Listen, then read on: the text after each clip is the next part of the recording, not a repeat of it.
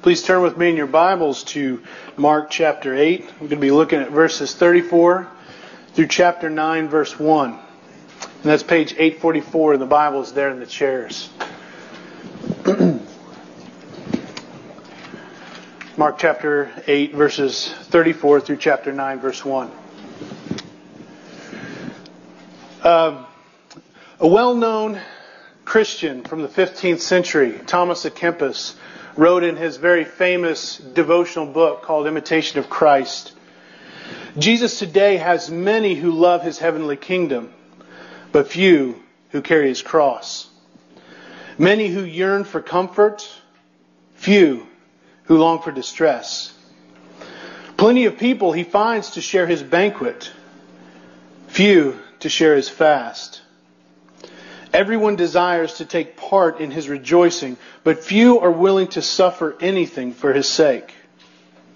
There are many that follow Jesus as far as the breaking of bread, few as far as the drinking of the cup of suffering. Many that revere His morality, few that follow Him in the indignity of the cross. Many that love Jesus as long as nothing runs counter to them. Many praise and bless Him as long as they receive comfort from Him. But should Jesus hide from them and leave them for a while, they fall to complaining or become deeply depressed. Those who love Jesus for His own sake, and not for the sake of their own comfort, bless Him in time of trouble and heartache as much as when they are full of consolation.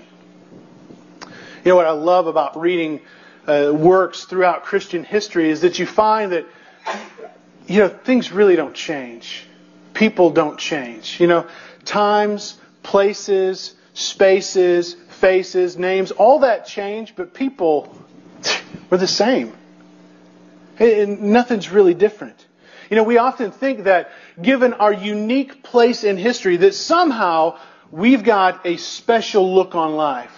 Like the people that came before us, they just didn't really understand what life was like. That our circumstances, our situations, our struggles, our desires, the temptations that we face are somehow different than they've ever been before. And so we kind of look at ourselves as above them. To look back on them is to look at a fool. But when you take time to actually study, you find that there's a deep richness that in fact is lacking today. That they understood people far better than we do most of the time. Because they had to live life among them. And what you see is that, the same struggles, the same difficulties, the same hardships, in fact, maybe even more hardships are faced in their day than it is today. Mankind is the same. There's nothing different about us than them. Thomas à Kempis, he wrote The Imitation of Christ almost 600 years ago. Yet his description of the man-centered faith that he saw in his day is the exact same sort of me-centered, easy believism that we have in our own. Times have changed, places have changed, faces have changed, but mankind is exactly the same. Same struggles, same desires, same sin. We all by nature want the benefits that we might gain from appeasing God through some forms of religion. But few are willing to pay the cost of discipleship. When we're faced with a decision, we look at this and we ask, how is this going to benefit me? How is this going to advance my cause? How am I going to gain from this? And that's the deciding factor. We look at everything as a means of gains. Even Christ. We look at discipleship as this idea of I'll take Jesus only as much as I can gain from Him. But that's not what discipleship is, folks. A disciple of Christ doesn't ask, how will this benefit me? A disciple of Christ, a true disciple of Christ, asks, how will this advance Christ? You see, a Christian follows Christ. He follows Christ on the way of the cross. Discipleship is not about you. It's about Him. So let's go ahead and let's look at the passage. It's Mark 8, starting in verse 34. It says, "In calling the crowd to Him with His disciples, Jesus said to them, If anyone would come after me, let him deny himself, take up his cross and follow me. For whoever would save his life will lose it, but whoever loses his life for my sake and the gospel's will save it. For what does it profit a man to gain the whole world and forfeit his soul? For what can man give in return for his soul? For whoever is ashamed of me and of my words in this adulterous and sinful generation, of him will the Son of Man also be ashamed when he comes in the glory of his Father with the holy angels. And he said this to them, truly I say to you, there are some standing here who will not taste death until they see the kingdom of God after it has come with power. Let's pray together. Father, I pray that as we're here today, we're listening to your word, that we would be acutely aware of your Spirit. You are everywhere present. You are here in this room right now. And God, we pray and we ask that our hearts and our minds might be open to receive your word, that firm foundation that we have.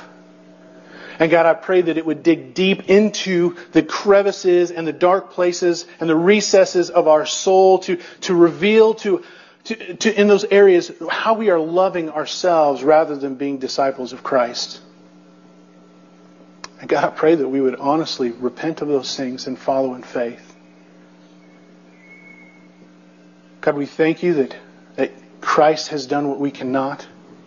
That your grace gives us strength to walk in His way. And I pray earnestly that we would believe that. That we would really, really believe that today. So God, we pray that your Spirit would come. And we ask in the name of your powerful Son. Amen. This morning we're going to look at 5 descriptions of true discipleship. The first is that true discipleship is centered on Jesus, not on self. You see, to follow Christ means that you leave behind the idols of self-preeminence and self-permission. Last week, we got hit pretty hard. We looked at verses 27 through 33. And we were challenged to think more deeply about Christ than simply who He is and why He came.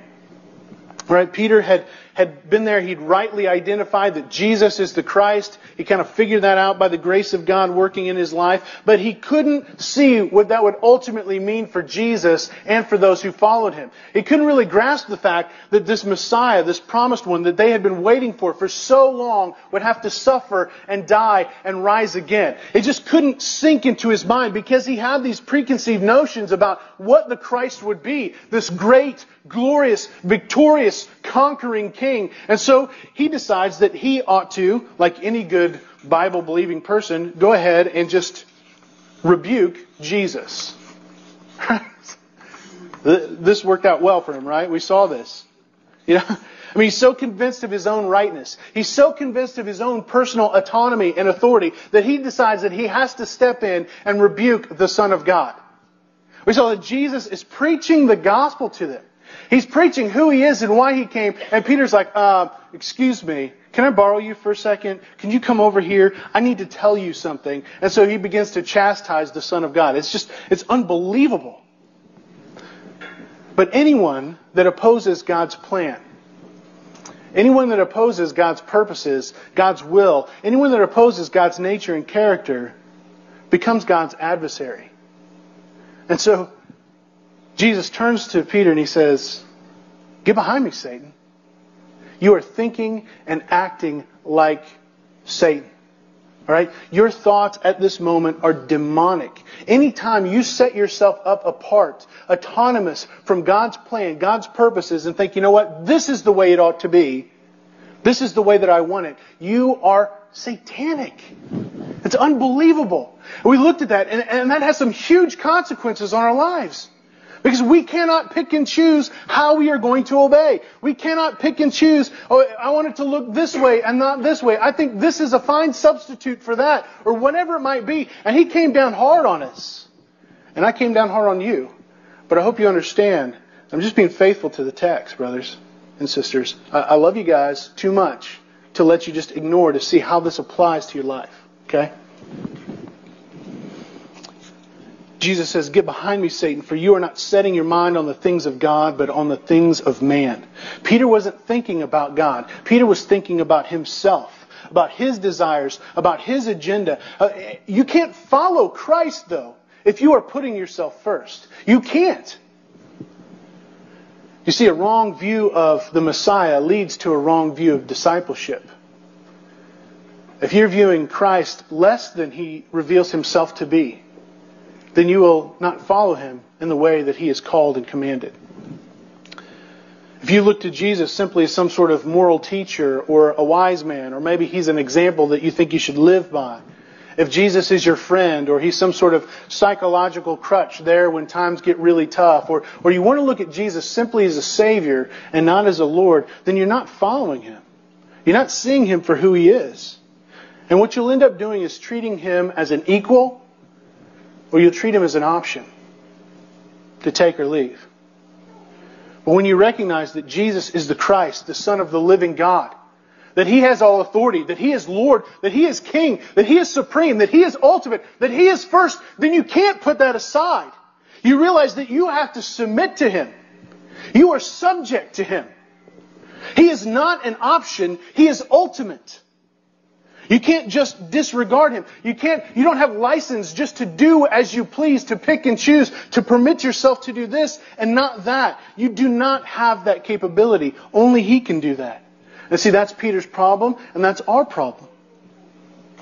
He doesn't fully comprehend who Jesus is and why He came, and so he won't follow Him. So beginning in verse 34, Jesus begins to explain what He means when He says, hey, you need to set your mind on the things of God. And so verse 34, Jesus, He not only tells His disciples, but He also draws the crowd to Himself. And He says to all of them, listen, if anyone would come after me, let him deny himself and take up his cross and follow me. This is what it means to be a disciple. He looks at His disciples, but also to the crowd, with them and the crowd. And He says, you have two options before you. And here's the thing, guys. You can't just dismiss this as saying that this was just to the disciples. Because it's clear from the passage that He not only says it to His disciples, but to the crowd. To those people who are on the fringes. Those people that are coming around Jesus for the wrong reasons, but nevertheless they're there. And so if it applies to them, if He's giving them these options, He's giving them to you. You can't just dismiss this and say, no, that's for Peter, that's not for me.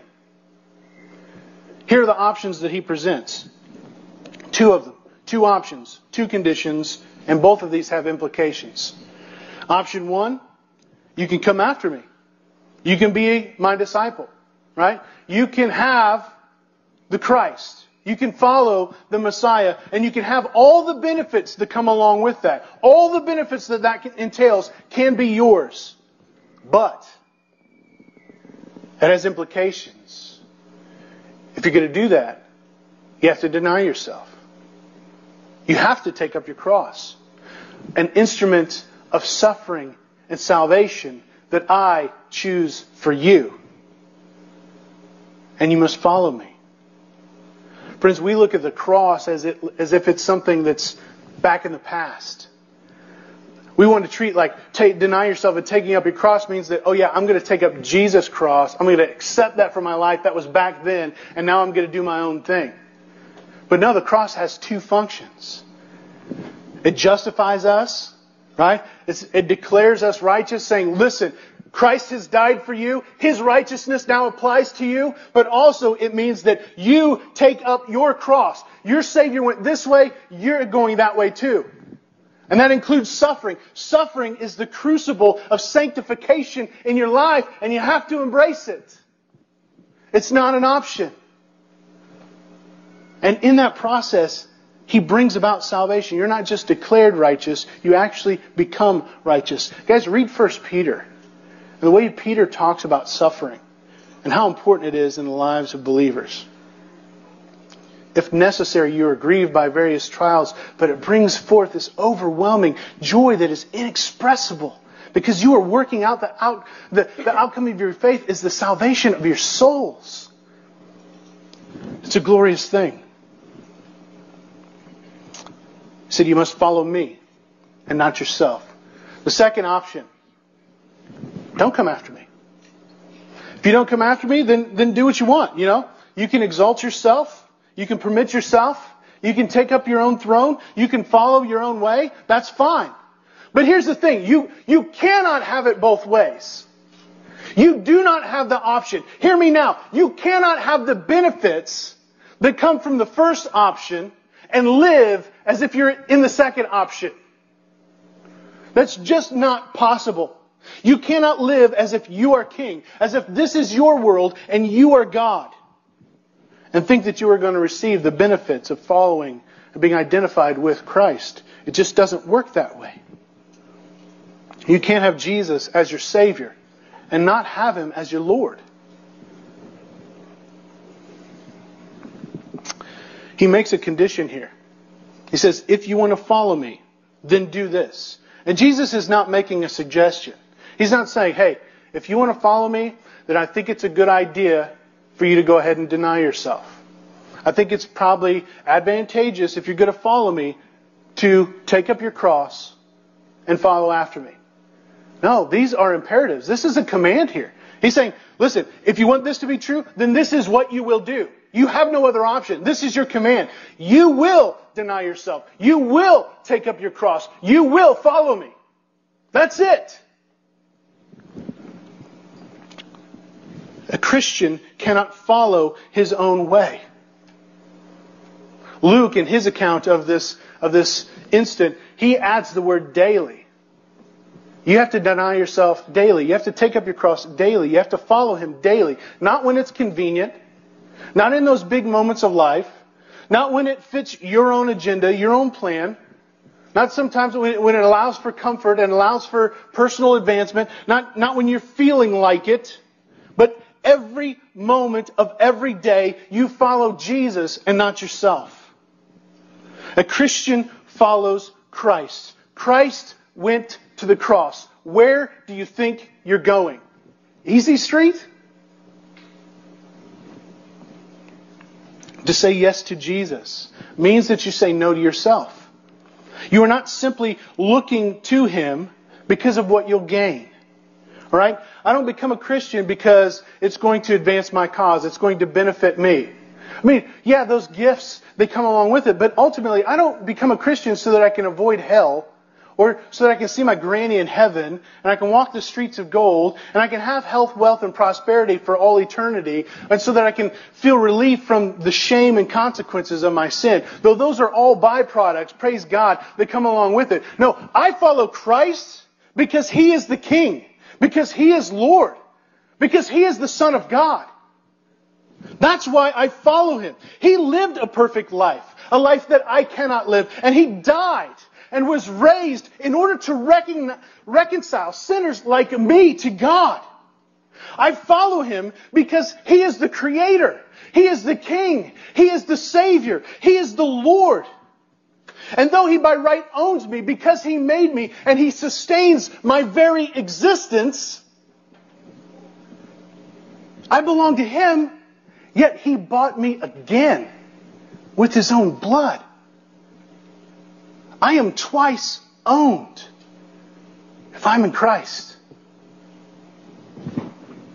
As Paul says in Galatians chapter 2, verse 20, I have been crucified with Christ. It is no longer I who live, but Christ who lives in me. And the life that I now live in the flesh, I live by faith in the Son of God who loved me and gave Himself for me.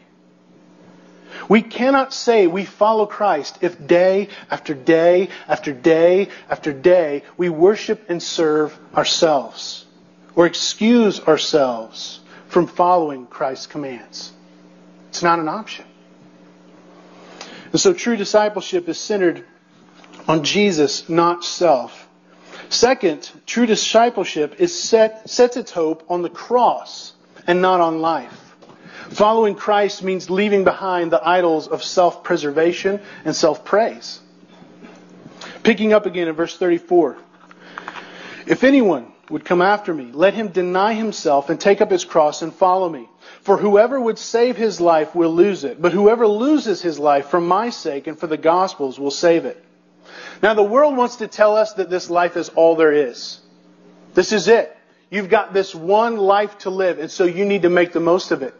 You've got to live it up. You've got to protect it. You've got to cherish it. You've got to savor every moment. You've got to indulge yourself in all the pleasures. Don't hinder yourself from any desire that you may have, because you'll never be given that. And then you'll die, and that's it. You'll return to the dust, and you are no more. So eat and drink, for tomorrow we die. We are Epicureans by nature.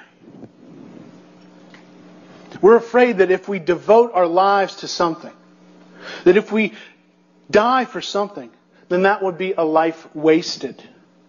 And so rather than taking up our cross, we simply try to tack Jesus onto parts of our lives. In those open spaces where it fits. It's kind of convenient. It fits in my schedule, my agenda. Hoping that that will be somehow enough to satisfy God if He's there, but not enough to waste our life if He isn't. Tell me you haven't thought that.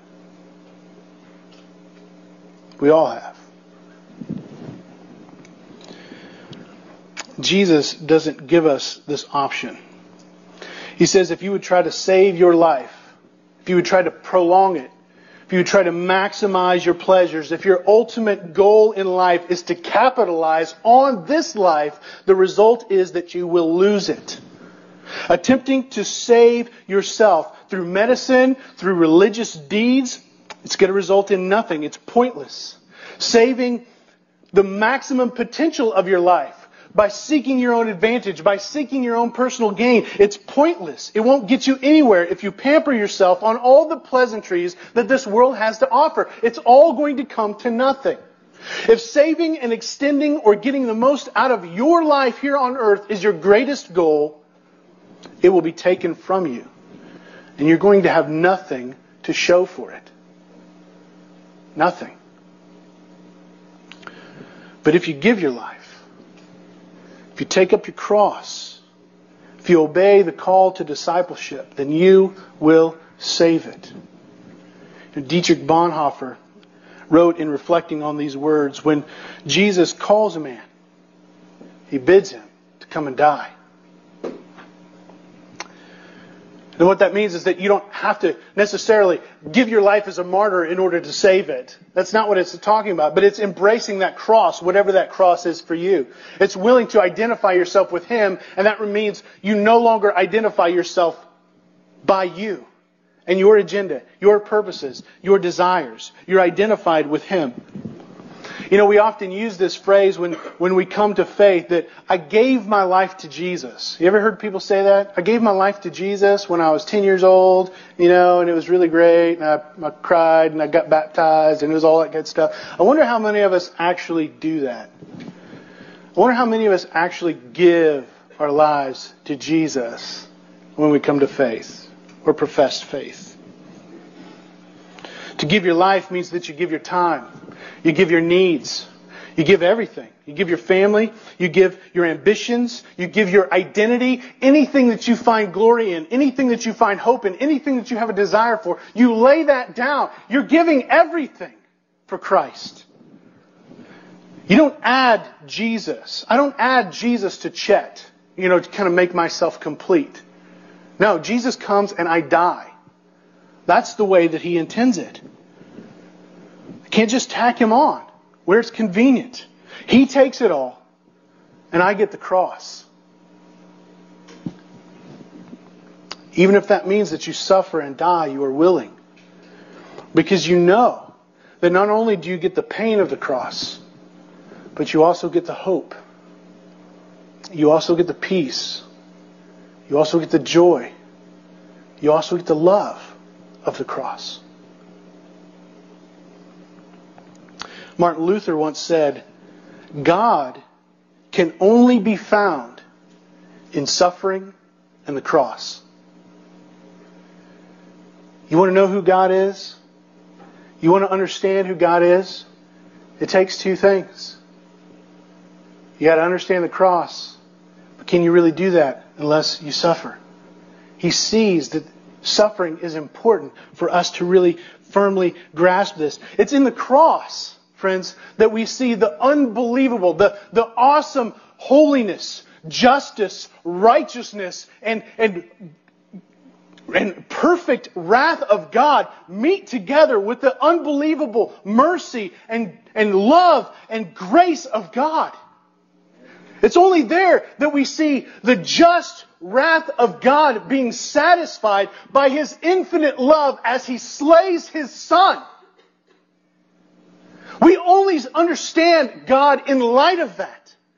And to deny the importance of suffering in recognizing that is to turn a blind eye to Christ. It's to turn a blind eye to the gospel. We just don't get it. You can't get there without suffering. You can't get there without the cross. But when we understand that while we were still sinners, Christ died for the ungodly, then this love that we have freely received overflows in a desire to serve Him, whatever the cost. We love Christ. We want to be with Christ. He is our hope. He is our joy. And so we no longer want to live for ourselves. We love Him. And so we take up the cross, whatever that is. We don't fear it. We're happy to offer our lives as living sacrifices. We are compelled by the love of God that can only be found in the cross of Jesus Christ. As Paul says in 2 Corinthians chapter 5, verses 14 to 15, for the love of Christ controls us, because we have concluded this, that one has died for all, therefore all have died, that those who might live might no longer live for themselves, but for Him who for their sake died and was raised. Not only do you give up living to preserve your life, but you also give up this foolish pursuit of seeking self-praise. When you recognize the glory of God in the face of Christ, then the idea of our glory is just foolish. I mean, think about it. This is God who spoke a word, and the sun came into existence. I can't even remember how hot the sun is. Unbelievable. And the light that it's like looking at God and seeing Him who created the sun and say, look, God, I learned how to light a match. That's what our glory is. In Him we see infinite worth. We see infinite need to be praised. He's worth it. When we look at God, we see how great He is, how majestic He is. And when we begin to see Him rightly, then we begin to see ourselves for what we truly are. And what we see isn't always pleasant, right? It's pretty hopeless and pretty wretched. It's absolutely hopeless and absolutely wretched. And we can't deny that. And so we want to praise Him. How foolish is it that we seek glory then for ourselves? How foolish is it that we continue in that path of trying to bring honor and glory to my name as if I'm anything? What matters is Christ. No, when we recognize the infinite worth of Christ, it frees us from the need to boast in ourselves. As it says in 1 Corinthians chapter 1, verses 28 through 31, that God chose what is low and despised in the world, even the things that are not, to bring to nothing the things that are, so that no human being might boast in His presence. He is the source of your life in Christ, whom God made our wisdom and our righteousness and sanctification and redemption. Therefore, as it is written, let the one who boasts, boast in the Lord. Disciples of Christ, they don't boast in this life or the things that are gained from it because they see them for what they are. They're dust and vapor. They don't matter. True disciples live for His sake and for the gospel's. True disciples boast in the cross. A third description of true discipleship is that the gospel is most precious, not the things of this world. Following Christ means leaving behind the idol of self-profit. Look again at verses 35 through 37. It says, for whoever would save his life will lose it, but whoever loses his life for my sake and the gospel's will save it. For what does it profit a man to gain the whole world and forfeit his soul? For what can man give in return for his soul? Now, some of your translations may have life instead of soul. Those words are interchangeable. It's psyche. It's the same word that we get psychology from. I mean, it's basically your immaterial being, right? Everything that makes up you that's not your body, right? So your mind, your heart, your soul, your strength, your life, your soul, like it's just everything. Your emotions, all of that coming into being. Everything that is you, that is not your body, that is your soul, that is your life, that is yourself. We've seen we've read about, or maybe you guys are like, Twitter stalkers, where you follow people around, where their sole goal, their sole ambition in life is really to gain the world. Right? You follow Shaq, I don't know who you follow, whatever. But what we see and what we read about is that like we have this innate desire for glory, and we define that in different ways. For some that might be wealth, for some that might be success or fulfilling ambitions or popularity. It could be status. People want to become the next American Idol. I mean, you name it. We all kind of want to do it. We by nature want glory, and you and I, we may not go to such efforts, right? We're not going to go on a reality TV show or something like that so we can become famous. But we all want acknowledgement and respect.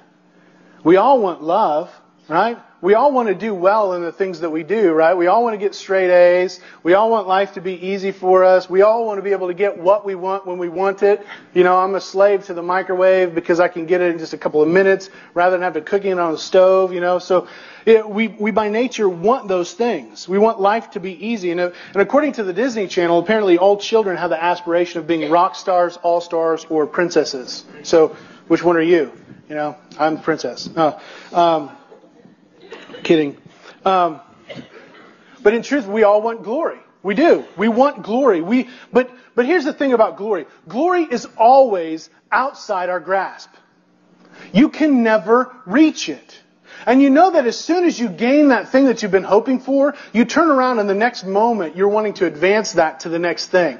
Right? So you don't even get to enjoy the glory that you've received in that moment. You're always grasping for the next thing and the next thing and the next thing and the next thing. But we can have everything that this world has to offer and still be miserable. Right? You see this when guys reach the top at a certain game and they're just like, they're miserable. They have no hope. They don't know what to do with their lives. So like Michael Jordan, they retire and then they come back and then they retire and then they play baseball and then they, going to do all this stuff because they don't know what to do with themselves, right? Hear these words from Lucius Septimus Severus. He was a 2nd century Roman emperor. All right? At the time, he was king of the world. No one had more power. No one could fulfill his desires more than Severus. He had everything that this world has to offer. He says, I have been everything, and everything is nothing. A little urn will contain all that remains of the one of whom the world was too little. I mean, this man had everything, every desire, every power, every pleasure. But he found that the world was too little to satisfy his lusts. And for all his status and privilege, for all his greatness and power, he knew that at the end of the day, it would come to nothing. In the end, this emperor of the world would be ashes in a tiny little urn. Friends, things that perish, things that rust, things that come to an end, they're never going to be able to satisfy. They won't. They can't. They'll never be able to live up to what they promise. And Jesus says that you can gain it all. You can gain everything. Right? You can have the relationships. You can have all the hopes and dreams, whatever they are. None of it is going to matter. It's all going to come to nothing if you forfeit your soul. To gain the whole world and to forfeit your soul is to profit nothing. You can't take any of that garbage with you. I mean, think about all the blood and sweat and tears you put into whatever your aspiration is. All the time and energy that you invest in relationships only for them to come crashing down. Right? If your hopes are found in those things, it's not going to satisfy. It can't. So what does this say about the worth of the human soul? He says it's worth more than the whole world. It's worth more than Severus' empire. It can't be purchased with anything that this world has to offer. And that's why Jesus asked the rhetorical question, what can man give in return for his soul? The answer is nothing. You can't give anything in return for your soul. Not even if you were Severus and you were to return your whole empire and try to give it up, you can't do it. If you were to decide from that point on you were going Buddha and you were going to just live a life of abject poverty and you're going to try to give everything away, you could not pay it back. You can't do it. It is of infinite worth compared to the world. Dawson Trotman once said that there are only three things that are eternal: God, the Word of God, and the souls of men.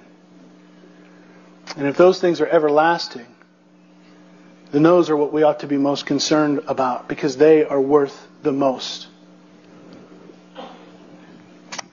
Yet we squander these away on momentary glory, on cheap thrills, or for that brief instant where we might feel like we're on top of the world.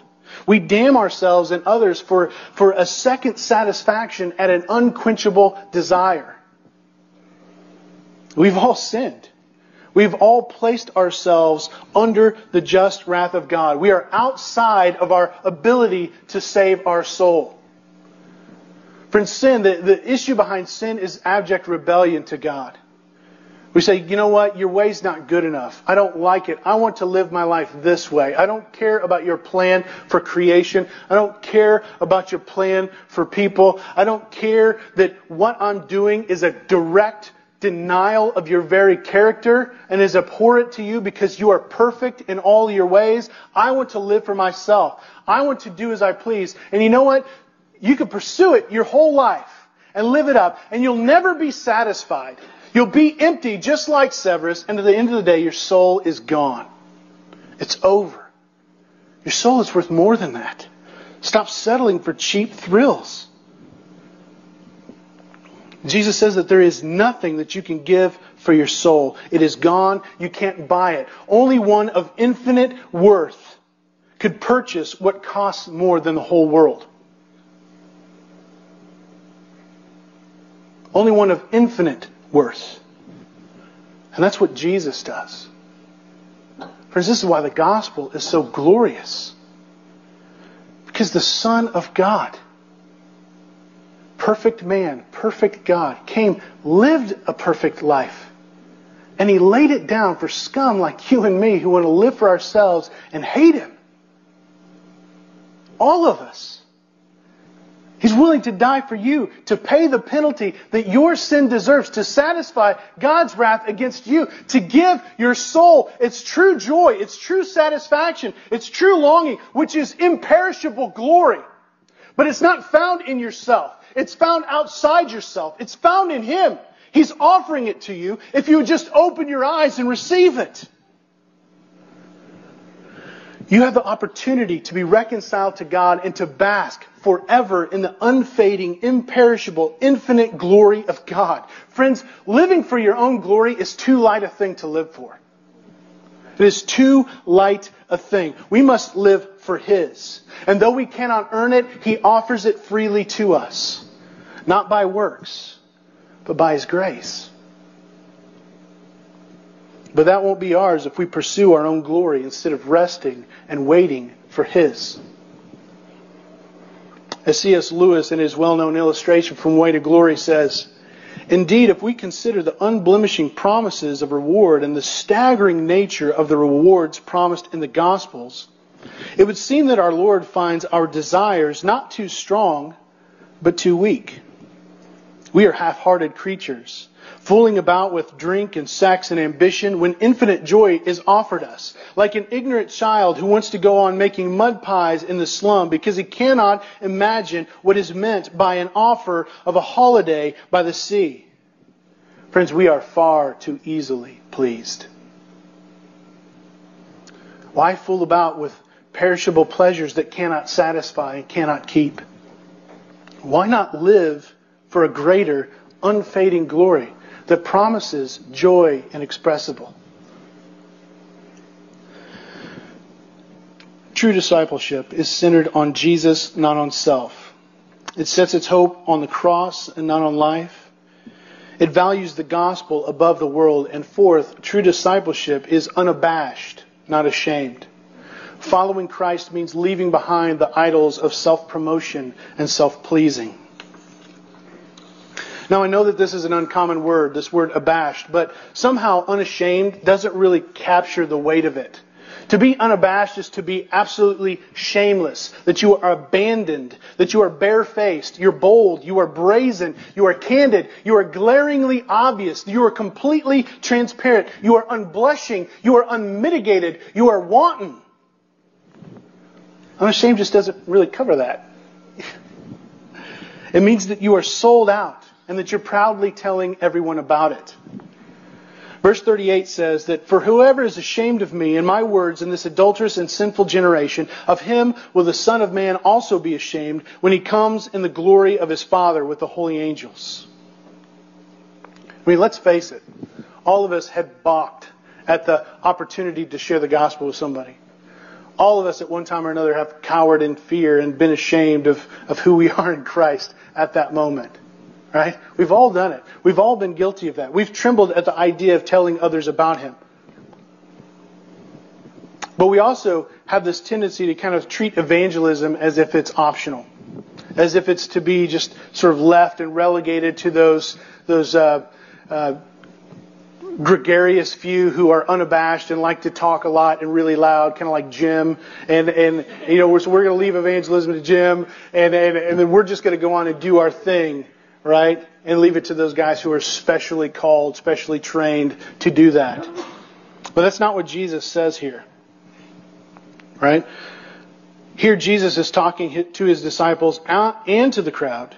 And He says, if you are to come after me, you cannot be ashamed of me.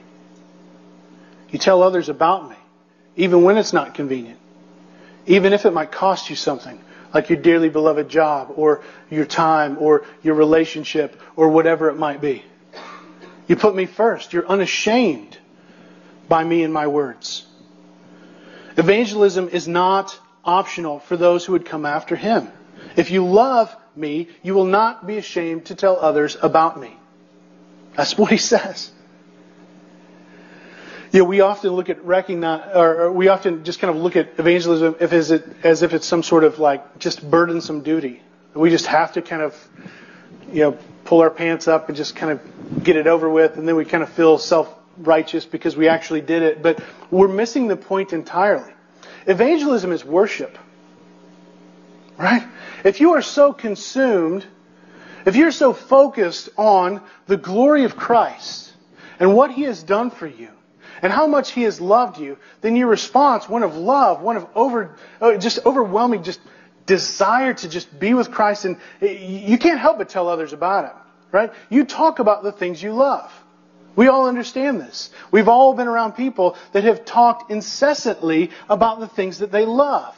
They think about them even more. It's always on their mind. It's always on their lips. They want to talk about what they love. It's that easy.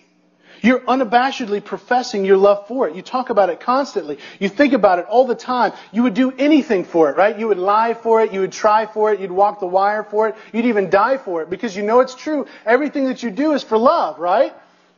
Did I lose some of you to Bryan Adams or, Kevin Costner in tights? I hope not. Yeah, I did. Sorry.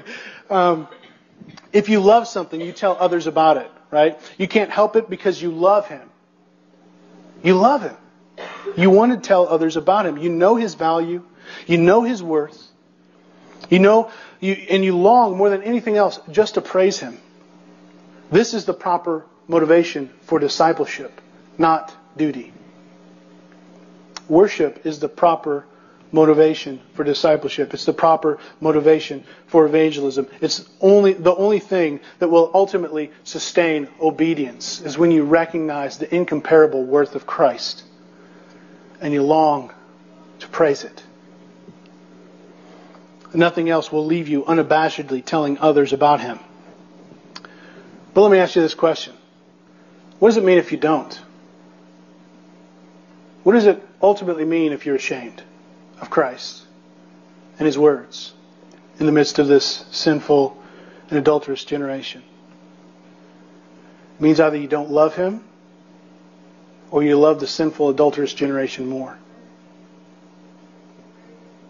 You're loving yourself more than Christ. You're loving what you think you can gain from the world. You love the sin and the adultery. You long for that. Your desire is to please yourself or to please others, to please this generation. We may profess to love Christ, but we love our sin. We love our lives. We love this world more, and so we are ashamed of Christ. Rather than worship Him, we worship the world. But when we worship the world, we're really worshiping ourselves. But what Jesus says next should grip us. He says, listen, if you're ashamed of me, I will be ashamed of you when I come in the glory of my Father with His holy angels.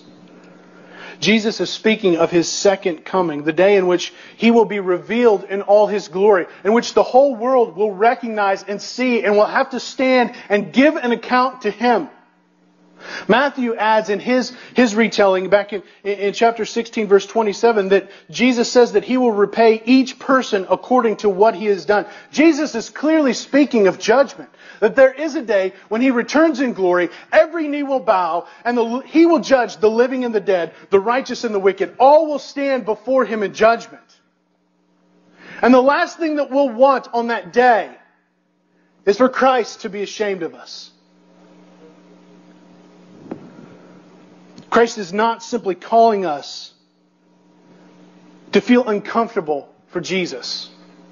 I hope you guys recognize the weight of this. Jesus is speaking to His disciples, most of whom will die unashamedly professing Christ. Mark is writing this gospel to a bunch of Gentile Christians in and around Rome under the persecution of Emperor Nero. For them, for some of them, this is a death sentence. And Mark knows it. He's not oblivious to the fact that this has real weight to it. Thousands would die by Nero's hand, by the order of this brutal, this narcissistic, this power-hungry ruler because he didn't like Christians. And so when Mark says this to his readers, he's literally telling them, don't deny Christ and die on a cross, literally, or face the unbearable shame of having denied the lover of your soul. The one who gave His life so that you might live forever. And through the centuries, there have been Christians that have read this. Men and women who have read this passage, and they have given their lives rather than forfeit their souls. This has consequences. This is real. Jesus is calling us to more than discomfort for His name. He's asking for your lives. His sacrifice is demanding it. You know, you may have heard of hell described as unquenchable fire and everlasting torment. But I think that for those who live near to the gospel, who have heard it and maybe even made an outward profession of faith, that eternal torment that they will experience is an eternity of recognizing that they have shamed Christ. They've had to look upon His face and seen the disappointment. That it's an eternal, unbearable, unceasing punishment of asking that question, oh God, what have I done?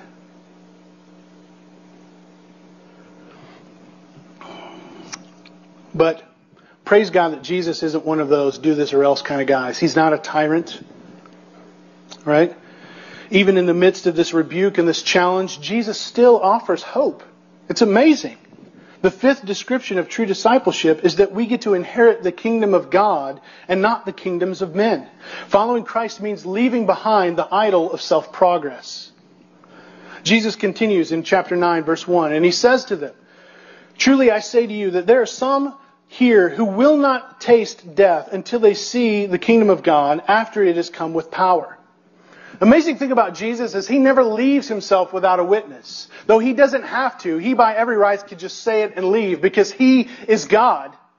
He still offers proof.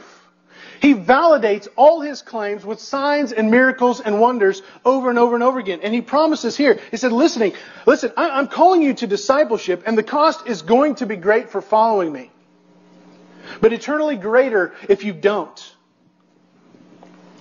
But just so that you know that my words are true, some of you won't die until you see the kingdom of God come in power. Some people wrongly take this to mean that Jesus was predicting that He would return sometime during the lifetime of the disciples, that His second coming would be while Peter or John or some of the disciples lived. But clearly, from other passages and from just our experience, I mean, looking around, the world's still pretty messed up, but we know that that's not true. No, he's actually proving it. He's pointing towards two things that we see in Scripture. One is in the very next passage that we'll look at in a couple of weeks, the Transfiguration. He takes Peter, James, and John up onto the mountain, right? And there before their eyes, they see Jesus being transfigured. They see the glory of the Lord shining all around Him. Jesus is up there and He's talking with Moses and Elijah, two really important guys in Israel's history that have been gone for a long time. And here He is having this conversation with them. They're freaked out. But the Transfiguration is just one of two. The Transfiguration is actually a prolepsis. It's a foreshadowing of an even greater display of Jesus' glory and power, and that is the resurrection. Right, this is pointing to, you remember, He's speaking to the crowd. He's not just speaking to the disciples, and He's saying to this crowd, some of you are going to see the resurrection. You're going to see me raised from the dead. And there, my glory will ultimately be shown. I will reveal to you ultimately who I am. Because Jesus had predicted His resurrection multiple times. He said to His disciples, that He had the authority to lay His life down, and He had the authority to take it up again. And in His resurrection, He proves it. His power and His glory are put on display. As Romans 1:4 says, that the resurrection was a public declaration of Jesus' divinity and power.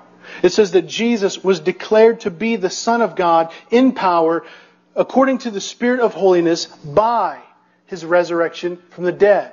The resurrection is evidence of Jesus' power and glory. The Transfiguration is a foreshadowing of that. These together are absolute proof to those who are listening to Jesus that His call to discipleship is true and right, and that He is going to honor His promises. Therefore, they could trust Him. They could live in confidence. They could give up their earthly kingdoms, because they could be sure that they would inherit the kingdom of God. And it's far greater. The kingdom is here because the King is near. And so, friends, I implore you, don't waste your life on vain pursuits. Live for something greater. Even if you should gain every desire, even if you should fulfill every wish, even if you should get every one of your dreams to come true, your soul will not be satisfied. Your lusts will not be quenched. And at the end, you will have nothing to show for it. It may taste sweet in your mouth, but it will rot in your stomach. In the end, you will be like Severus. A little urn will contain all the remains of one for whom the world was too little. You know, there was another man who would actually later take the throne as the emperor of the world. The 8th century king and professed Christian, Charlemagne. Charlemagne was the man. There was no one more powerful, no one greater. And though we can't possibly look at the aspects of his life, I just want to focus on his tomb. See, Charlemagne died in the 9th century. It's like 814. But about 200 years later, there was another king that was kind of consumed by Charlemagne. He knew how great and important this king was, and so he desired to learn about him. And so his name was Otto III, and he had taken Charlemagne's throne. He decides that he's going to go into Charlemagne's tomb to see how they buried this great man, to see what sort of treasures were there. He was surprised to find that when he entered the tomb, that it wasn't as extravagant as other kings. In fact, it was pretty plain.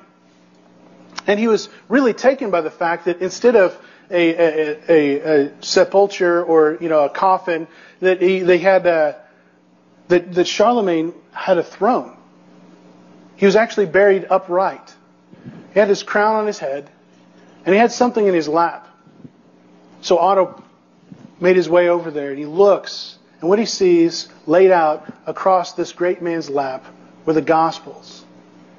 And Charlemagne offered instruction to say, listen, when I die, point my finger here to the text that we're looking at this morning. A bony finger of what once was the greatest man in the world was outstretched and laying on these verses.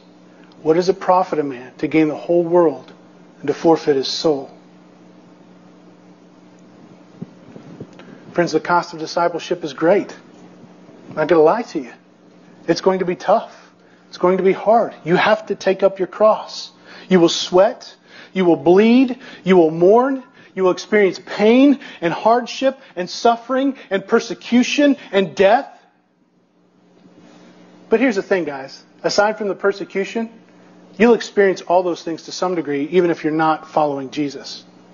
Even if you have the whole world like Severus, you will still sweat and toil and experience pain and hardship and death. All those things are coming. All those things are guaranteed. But in the end, you're going to sacrifice all the more. Because you're going to forfeit the most precious thing that you have, your soul. Jesus offers you something infinitely more valuable, infinitely more beautiful, infinitely more wonderful, infinitely more satisfying. But you have to give up the pursuit of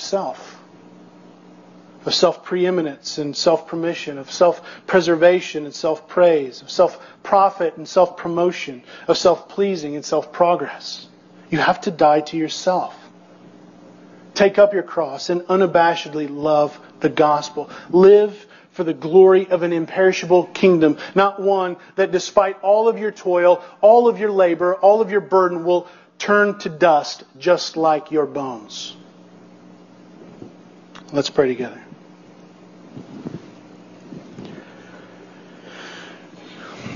Father, I pray that you would open our eyes to see and behold the wonder of the cross. God, I pray that we would be able to look beyond the moment, to look beyond the next few moments, the next few weeks, the next few months, the next few years, and be able to see that there is more to life than what is right around us that so often consumes us. God, I pray that we would see the futility in all of it. That the things of infinite worth are the things that are everlasting.